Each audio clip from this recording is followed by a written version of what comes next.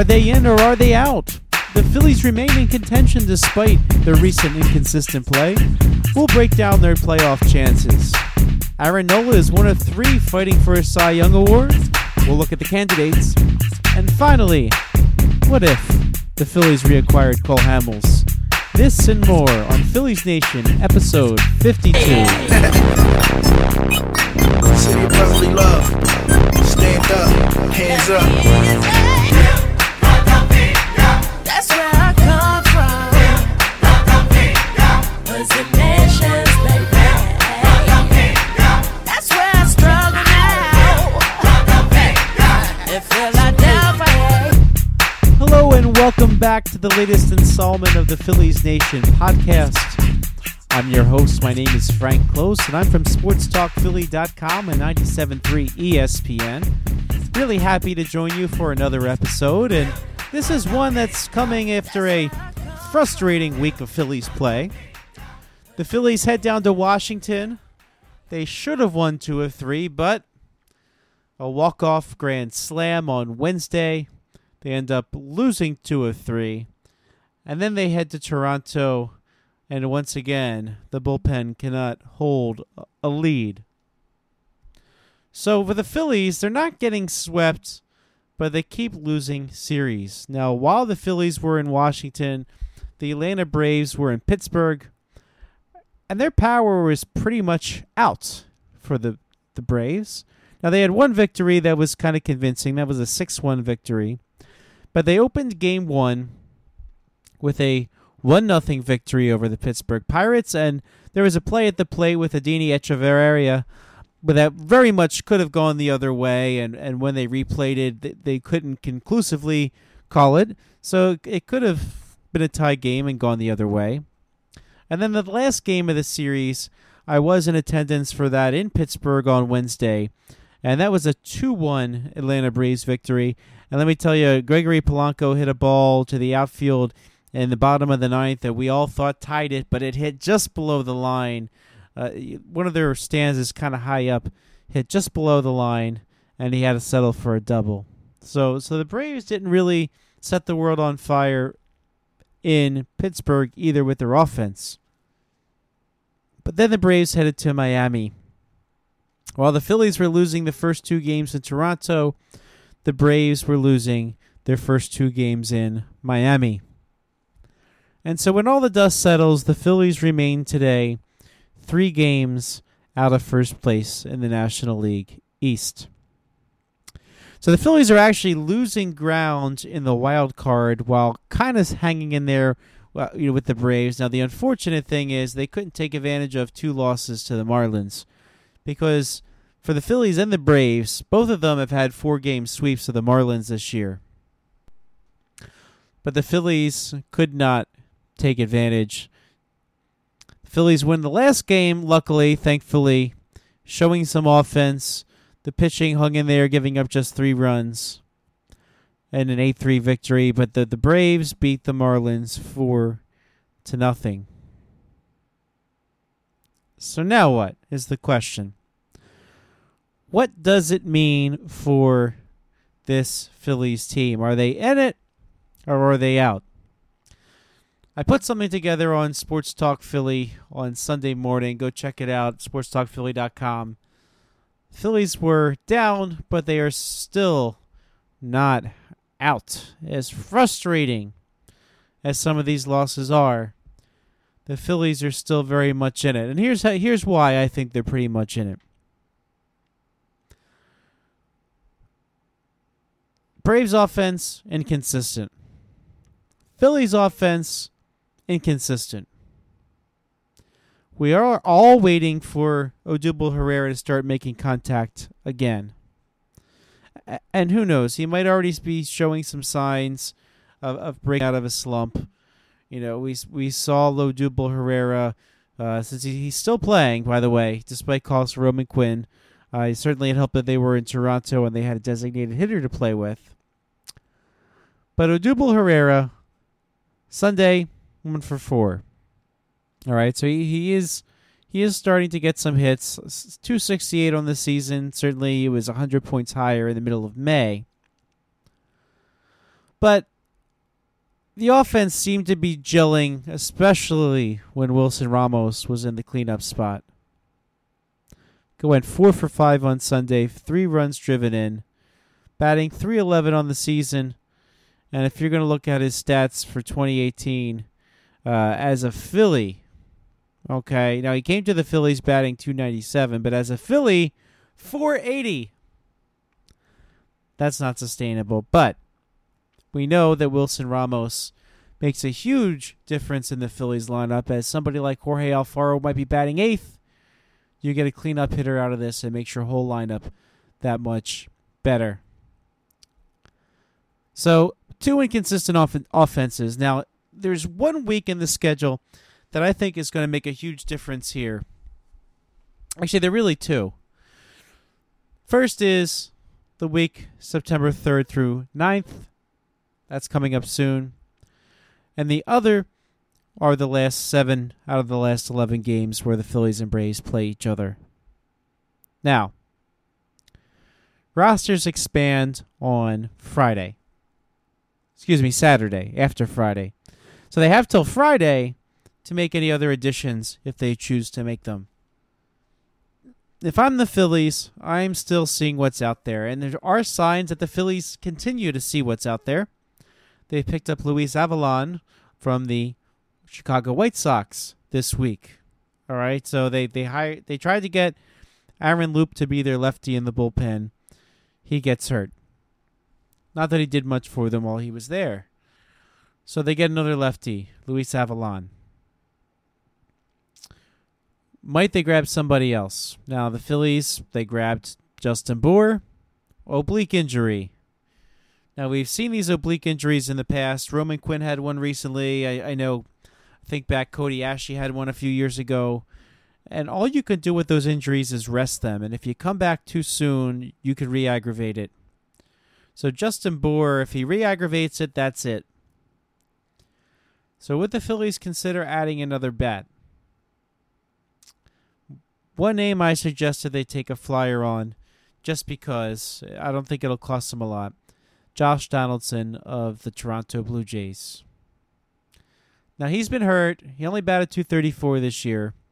But veteran, left-handed bat they can throw in there, basically to be what Justin Bour was before he got hurt.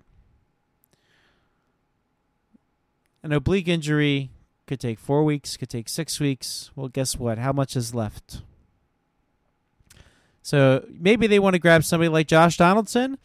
Maybe they want to grab somebody like Andrew McCutchen, who we know has cleared waivers, and the San Francisco Giants can trade him.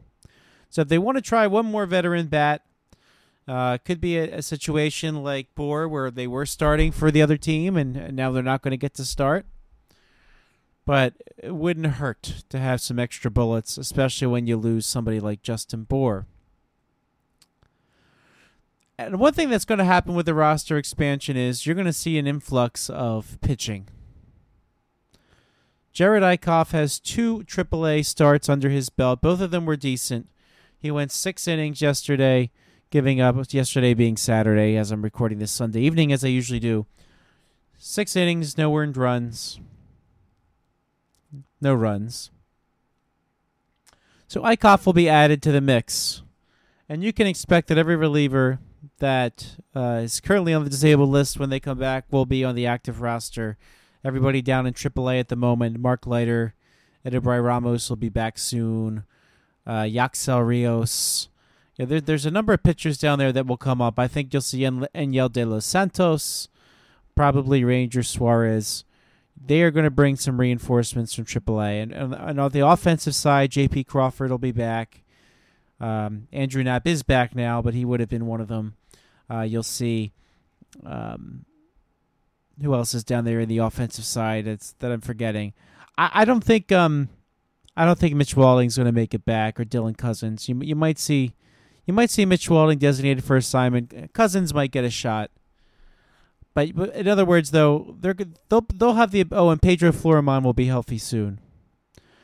So you're going to have all these players available to you that you can use to pinch run here, pinch hit, and then somebody else comes in and plays defense later. that will give them a lot more options. And I think that's very important for the pitching because, as we'll talk about later in this show with Matt Rappa of Sports Talk Philly, I don't think they're going to be very patient with Nick Pivetta and Vince Velasquez and Zach Eflin even. So Velasquez, okay today, picks up the W. But certainly there have been some struggles from Nick Pivetta and even Zach Eflin the second half. The minute they struggle, you'll see somebody coming out of the bullpen. Or Jared Eichhoff, currently pitching the same day that Nick Pivetta is. Maybe Eichhoff comes back and takes Pivetta's spot. A lot of that will be juggling roster as you get into September 1st. So keep an eye on that. But here are the two stretches that are going to make a big difference. First, September 3rd through 9th. The Phillies will play 3 against the Marlins. They'll play 3 against the Mets. They are all on the road.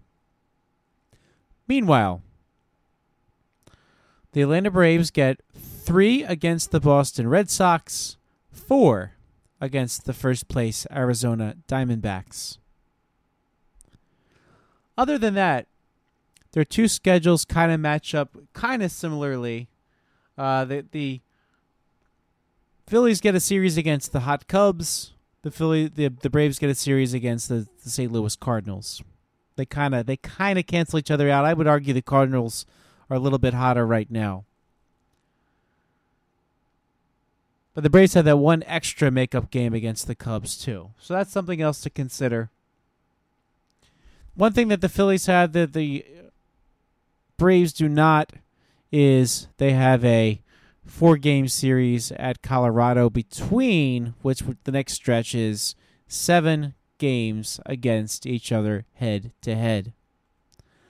Things are going to be very interesting there. I think this is going to be a tremendous series to watch. It's going to be all hands on deck.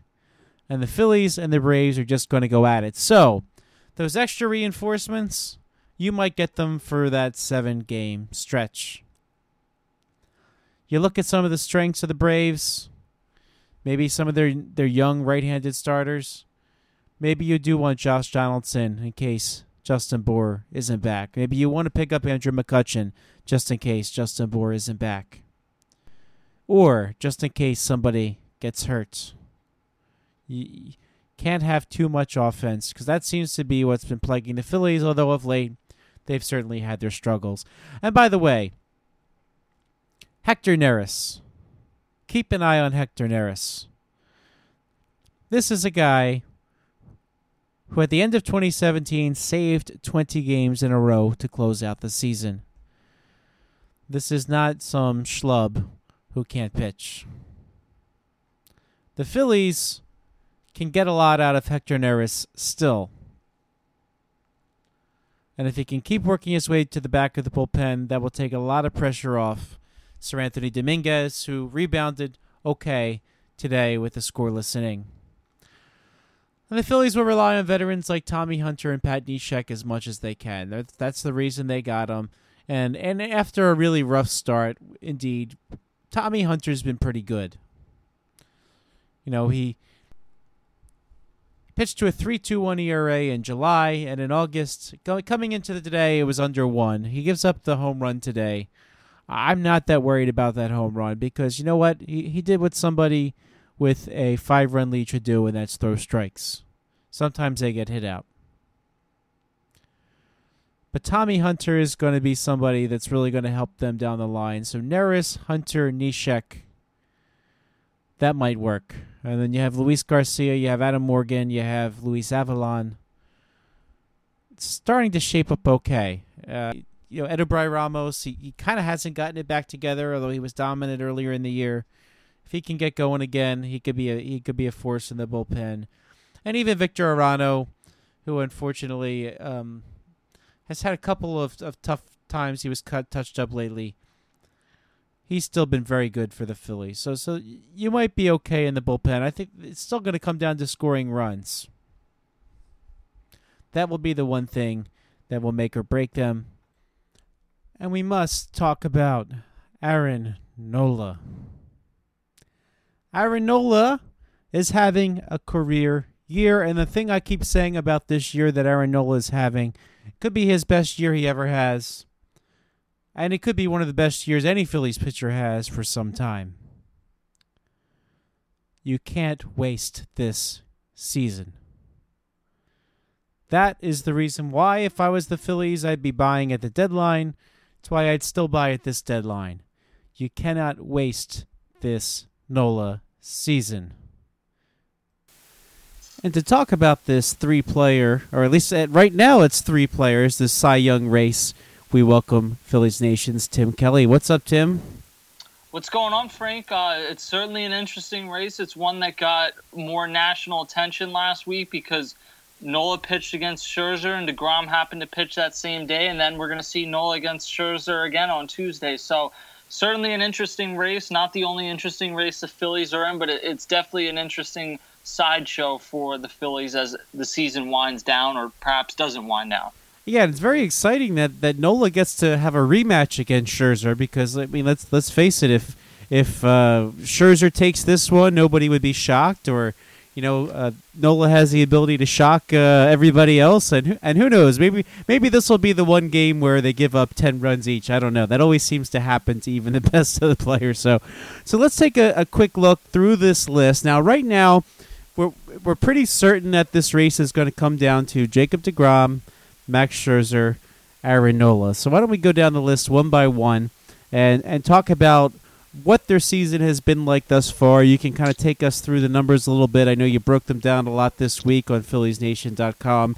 So let's start with Jacob deGrom. Now, the thing perhaps Jacob deGrom does not have going for him is that he's a New York Met, and the New York Mets are not having the season that they envisioned heading into this year, and they're a far cry from the team that went to the World Series just a couple of years ago, which is hard. It seems like such a distant memory. But most of those players came back this year. Well, at least the ones that were not injured. So tell us about Jacob deGrom and how he's kind of faring in this race right now. Yeah, I mean, for as good as Aaron Nola and Max Scherzer have been, they both have 2.13 ERAs and FIPs that back up that, yeah, these seasons have been excellent. Jacob deGrom has a 1.71 ERA. He is 42 points lower than two guys that have really remarkably low ERAs. And it speaks to the type of season he's had. He has a 2.07 FIP, which is incredible for this time of the year. He has a 6.9 F4, and I value F4 a bit, which is Fangraphs version, a little bit more than Baseball References version, which is usually referred to as BWAR, just because of how it's calculated. BWAR looks primarily at runs scored or runs allowed.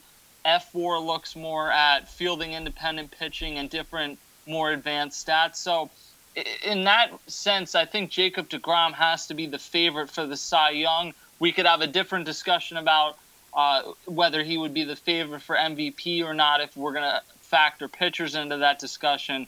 But, I mean, he's made 170, or he's pitched 174 innings in 26 starts. He's simply been excellent. The unfortunate part for him is he's 8-8. Now, to me, that doesn't matter, but I know that there's voters that it does matter for. And the Mets are not a contending team, and I think there are other voters that are going to look at this and say, well, it's close, and we're going to give it to someone that was on a contending team. Yeah, talking about the Mets not doing so great. So the Mets fell to 58-72 today after a 15-0 loss to the Washington Nationals, a game that they were only down 1-0 heading into the eighth inning, and their bullpen gives up 14 runs to get the last 6 outs. So his status as a New York Met now, he's only 8-8 right now. Jacob deGrom seems to me will have to win some more games between now and the end of the year. But in terms of the team, do you think at all the team has to be a good team for the person to win a Cy Young? No, I do not. I think, and this debate factored a lot when Alex Rodriguez was on the Rangers, and people said, well, he's putting up these Hall of Fame caliber numbers, hitting 50 home runs a year, but the Rangers are a fourth-place team. I don't look at it like that. The way I view it is the Cy Young Award or the MVP. These are for the best, absolute best players. And the Cy Young specifically to me is for the absolute best pitcher. And whether Jacob deGrom's numbers, whether at the end of the season he has a lot of wins or not, he really can't control that. Obviously, he's in the National League, so he hits. But that's not what he's there to do. And the part that's his job, he's done an excellent job at this year. So to me, it doesn't matter. But there certainly are voters. They tend to be more traditional voters who will look at it and say, he hasn't won enough games for me. But Felix Hernandez won a Cy Young, only winning 12 games because he was the best pitcher that year. What was he, 12-11? Was that the... Or was it 12-13? Yeah, it was something in that range. He might have even had a losing record. I have to look that up because it's been a while since I looked it up. But Felix Hernandez, yeah, it's kind of established now that they're willing to look past that, and having a Cy Young winner. Yeah, I'm sorry, he was 13-12, 2.27 ERA for the 2010 Seattle Mariners. So there is some precedent. So the traditional voters were overruled once if they were not willing to vote for a pitcher with a suspect record, or in the case of Hernandez, one game over 500, which very well could be where DeGrom is by the time you get to the end of the season. And an excellent point you make. This seems to be the individual award as opposed to an MVP, which is about the team. Now, that's a different debate for a different day. But let's keep going down the line. Let's take a look at Max Scherzer of the Washington Nationals. The Washington Nationals, also a team that's underperforming. After that blowout victory today, they still are only 65-66. Seem to be out of the race as well, but Max Scherzer is still money. Yeah, the crazy thing about Max Scherzer, he's 16-6 with a 2.13 ERA, a 2.63 FIP, a 6.0 F/WAR. I mean, he's won 3 Cy Young Awards. This might be the best season he's ever had of his career at age 34.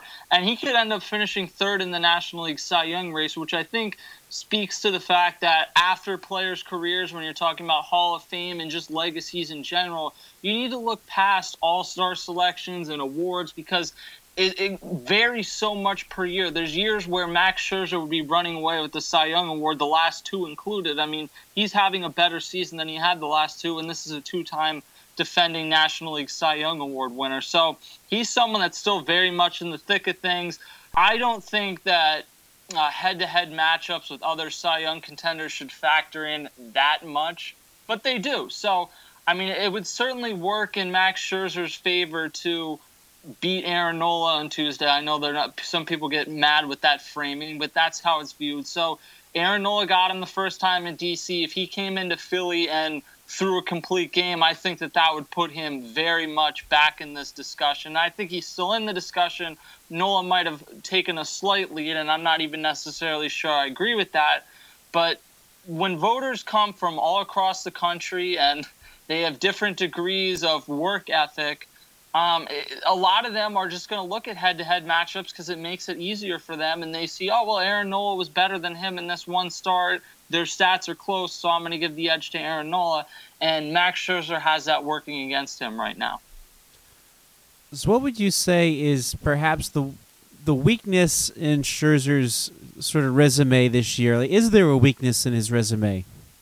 I think the weakness in his resume is that he's doing it in a year where Jacob deGrom and Aaron Nola are amazing. I would also say voter fatigue factors in here, though. With that said, Max Scherzer has a few other things going for him. There's a viewpoint across the sport that pitchers are taken out too early these days, and Max Scherzer is a horse. And Aaron Nola and Jacob deGrom have been that too, but Max Scherzer grunts. He's like Cliff Lee in the way that he's just fun to watch pitch. And I think that works in his favor when voters look to break ties and distinguish who separates from who in a race this tight. All right, so now let's get to Aaron Nola. Of course, he's the hometown guy, so a lot of Phillies fans might be a little bit biased towards Aaron Nola. But tell us about Aaron Nola's season so far. It's been an excellent season for Aaron Nola. 2.13 ERA, 2.66 FIP. His F/WAR is a little bit lower at 5.4. It is pointed out quite frequently that he has the highest B/WAR among pitchers. Now, Max Scherzer has a higher total when you factor he's a very productive offensive player. But just in terms of pitching, Aaron Nola now has, I believe, an 8.9 pitching WAR, which is tied for Cliff Lee's mark in 2011, which was the highest mark that a Phillies pitcher had in, I believe, since Steve Carlton in 1980. So, it puts in perspective the type of season that Aaron Nola is having. He's kind of the newer face on the block, which both means that voters a lot of times like to reward the newer names, and it also means that Aaron Nola, whether he wins it this year or not, will be at the front of voters' minds in year to come. He's just truly had an excellent season, and a stat that I put in one of my articles about Nola's season earlier this week is that he has 4 starts against Clayton Kershaw, Max Scherzer, Noah Syndergaard, and David Price. And I know David Price has regressed, but he was very good. He went 8 innings the game that Nola squared off with him. These are guys that have won MVPs. They've won Cy Youngs. Scherzer will probably be a Hall of Famer. Clayton Kershaw will definitely be a Hall of Famer. Aaron Nola in 30 innings against those guys spread out in 4 starts has a 0.90 ERA. So he has absolutely found an even higher level, and we saw it in the All-Star game as well. When Aaron Nola is on these big stages, he just seems to have ice in his veins, and whether he wins a Cy Young or not, it speaks well to how he's going to perform when he eventually pitches in the playoffs. Yeah, very interesting. If you look through his season's starts, 3 losses, all right? So let's run through these losses. Just very interesting to see if you want to make the argument that wins and losses don't necessarily matter. April 16th at Atlanta, 6 innings, 2 earned runs, takes the loss. St. Louis, he had his worst start of the season, 6 innings, 4 earned runs. And then his next loss, he had 1 more there, and that's at Miami, 6 innings, 2 earned runs. So he could be very easily 17-1 right now if the Phillies scored a couple runs for him. Right, and this is a season, again, like the other two. If he's having this season last year or any other season, I don't even think it's that much of a debate that he's worth a Cy Young. But you have 2 guys. Jacob deGrom is one of the better pitchers of this era. Max Scherzer is one of the top 3 or 4 pitchers of this era. And they're both having, I think, the best seasons of their career. And Aaron Nola is having the best season of his career to date. But it might just kind of be in the wrong season for him to win this type of award. I mean, he's thrown 169 innings, which is already a career high. The problem is Jacob deGrom's thrown 174, Max Scherzer's thrown over 181. So, again, when you're talking about breaking ties, there still are little things that kind of give edges to Scherzer and deGrom, but he's going to square off with Scherzer again this Tuesday, and there's still a little more than a month left in the season. So perhaps one of them falls off a cliff. I keep looking at these numbers. Like Aaron Nola was at a 2.24 ERA entering last game, and I'm like, eventually he's going to have a game where he just gives up 3 or 4 runs, and that number goes up. And all 3 of these guys, they just continue to lower their numbers. They continue to get better as the season goes on. And really, it speaks to the type of pitcher Aaron Nola is, because he's someone that appears to get stronger as games go on. And I think Max Scherzer has a lot of those same qualities as well. One question on Thursday, all right? So Aaron Nola seems to be leaking a little bit of oil in the 8th inning. Would you have taken him out of the game, or would you have left him in for the 9th? I wouldn't have had a problem with putting him out for the 9th, but he even said after the game he kind of left it all on the field because he got himself into some trouble and he had to square off with, I mean, for as much as the Nationals have been disappointing, that's as good of a heart of an order as you have. And he had to square off with Bryce Harper, who, think what you may, I know he's a polarizing figure, but Bryce Harper is scorching hot since the All-Star break, and Aaron Nola beat him with 2 fastballs. So I think in the end it made sense. It certainly would have been a different discussion if Pat Neshek hadn't worked a very successful 9th inning, but I think it made sense to pull him there. As much as I think a lot of us would have liked to see him throw a complete game, it probably made the most sense to turn to Neshek there. And Aaron Nola is yet to throw a complete game. What are your thoughts about that? Does that matter in this Cy Young equation? I don't think it matters in this specific one, or it shouldn't matter, because I believe Scherzer and deGrom have both thrown 1 this year, and Aaron Nola's had a few 8-inning performances now. And if he's really going to win the Cy Young, I would think between now and the end of the season, you would probably have to have a complete game in there. I don't think it matters a ton, but I do think Max Scherzer specifically has had less games than Aaron Nola where he maybe goes 6 innings. And Aaron Nola, like, you look at the San Diego game, Aaron Nola he didn't have his best stuff that night. He worked through 6 solid innings, but you could tell it wasn't his best stuff.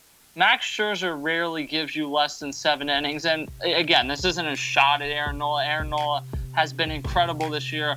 I think he's still slightly behind Max Scherzer, but it's very slightly. And to tell the truth, I think Jacob deGrom is still probably ahead of both of them. This will go down to the wire. Tim Kelly, thanks for joining us. Thanks a lot, Frank.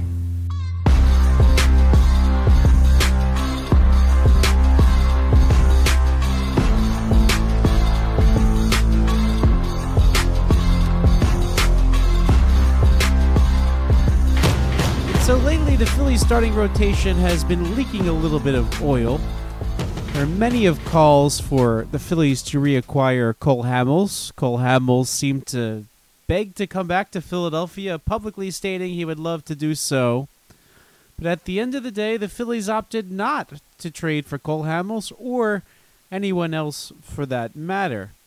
And for the Chicago Cubs, Cole Hamels has been reminiscent of the Cole Hamels of old.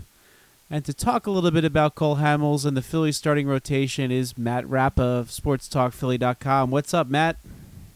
Hi, Frank. How are you doing? I am great.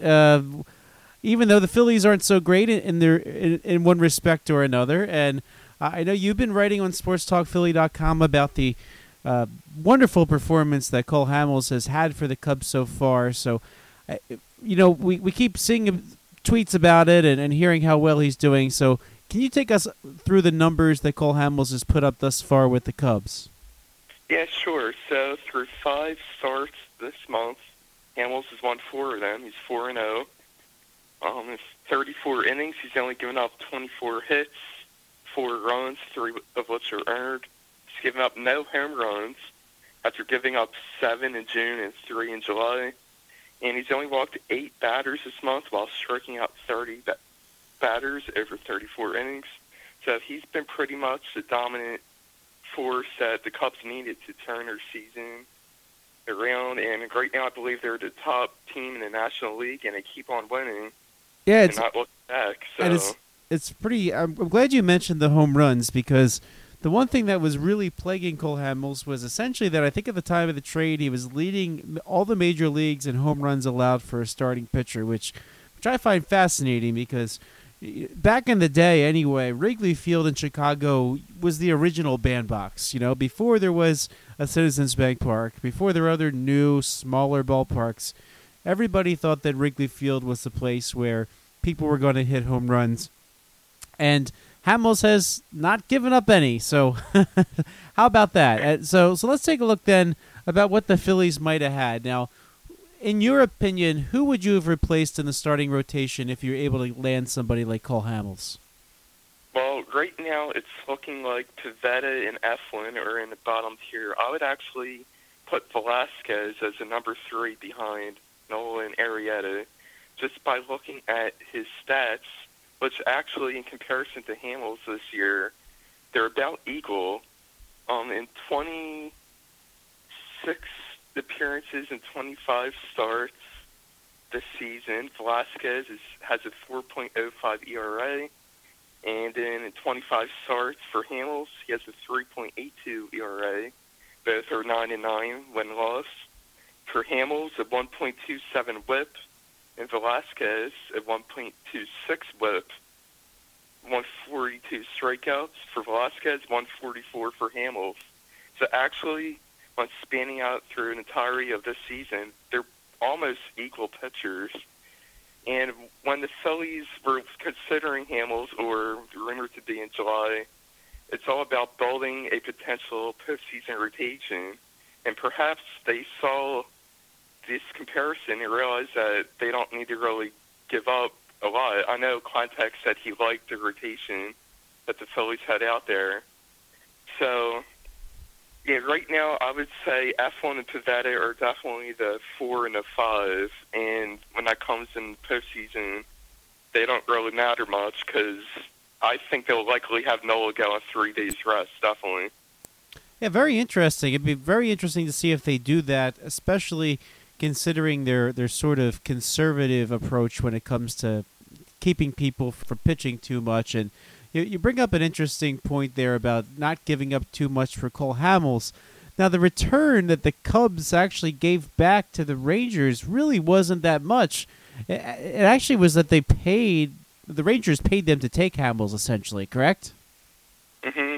Yeah, the Cubs acquired Hamels in $5 million, and they only gave up a relief pitcher, Eddie Butler, a minor league right-hander, Rolly Lacy, and a 17-year-old Dominican first baseman / outfielder, Alexander Avalos, who flashed 316, 430, 368 in the Dominican Summer League. So, and he hasn't really played in the professional leagues yet. Is that correct?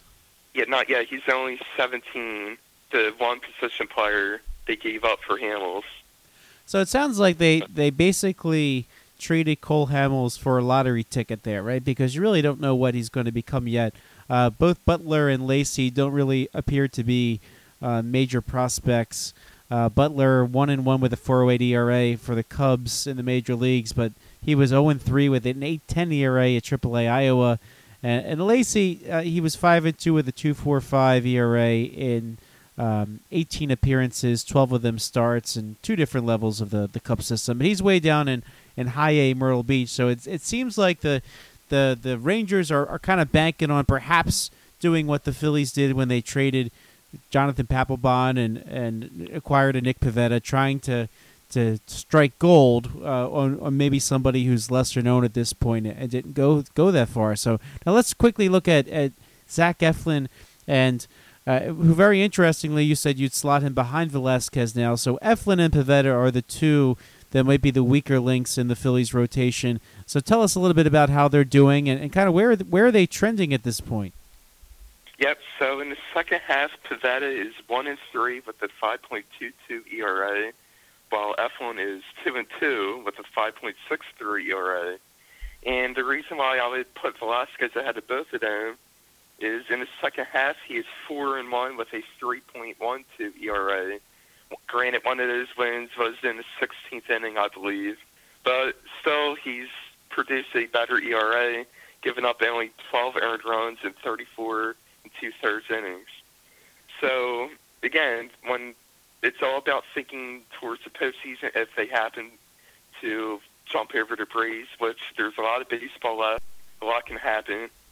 So, yeah, looking forward, there's a lot of baseball, so anything could change. Perhaps Eflin becomes a 7-2 with a 3.15 ERA he put out in the first half of the season. Maybe he becomes that again.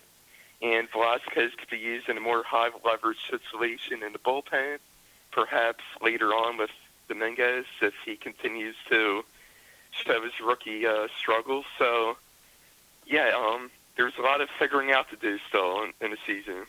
And very interestingly, the Phillies will be able to have as many as 40 players on their active roster. They're probably not going to bring all 40, but I would imagine they're going to load up on a lot of pitching, and I think if any of them happen to struggle, they're not going to be too hesitant to go to the bullpen, huh? Yeah, definitely. I'd imagine Kapler we could be seeing 1 to 2 to 3 pitchers later on towards the end of the games if the situation calls for itself. Definitely. And they'll have Ranger Suarez probably. Now, Suarez is probably a little early in his career. He was probably rushed a little bit, but he was on the 40-man roster. Enyel De Los Santos. You'll probably get Edubray Ramos back off the DL soon. He'll be added. You'll see Mark Leiter come back. So there'll be a lot of options, and I think there's going to be a lot of pitchers on this active roster. And who knows, they might even pick up one more before this is all said and done. But it probably will not be a starter as good as Cole Hamels. Matt, thanks so much for joining us. Yeah, no problem. It was good talking to you. And, again, there's a lot of baseball left. Anything could happen. And we'll sit back and enjoy it. And this time next week, we could be telling a very different story. I look forward to chatting with you again next week for episode 53. This time next week, we'll know how the Phillies fared against Cole Hamels, as he is set to be the starting pitcher for the Chicago Cubs a week from today. So the Phillies have 3 against the Washington Nationals, a day off Thursday, and then a weekend series against the Chicago Cubs. Will be very, very interesting, and a week from now can make all the difference. Catch you next time.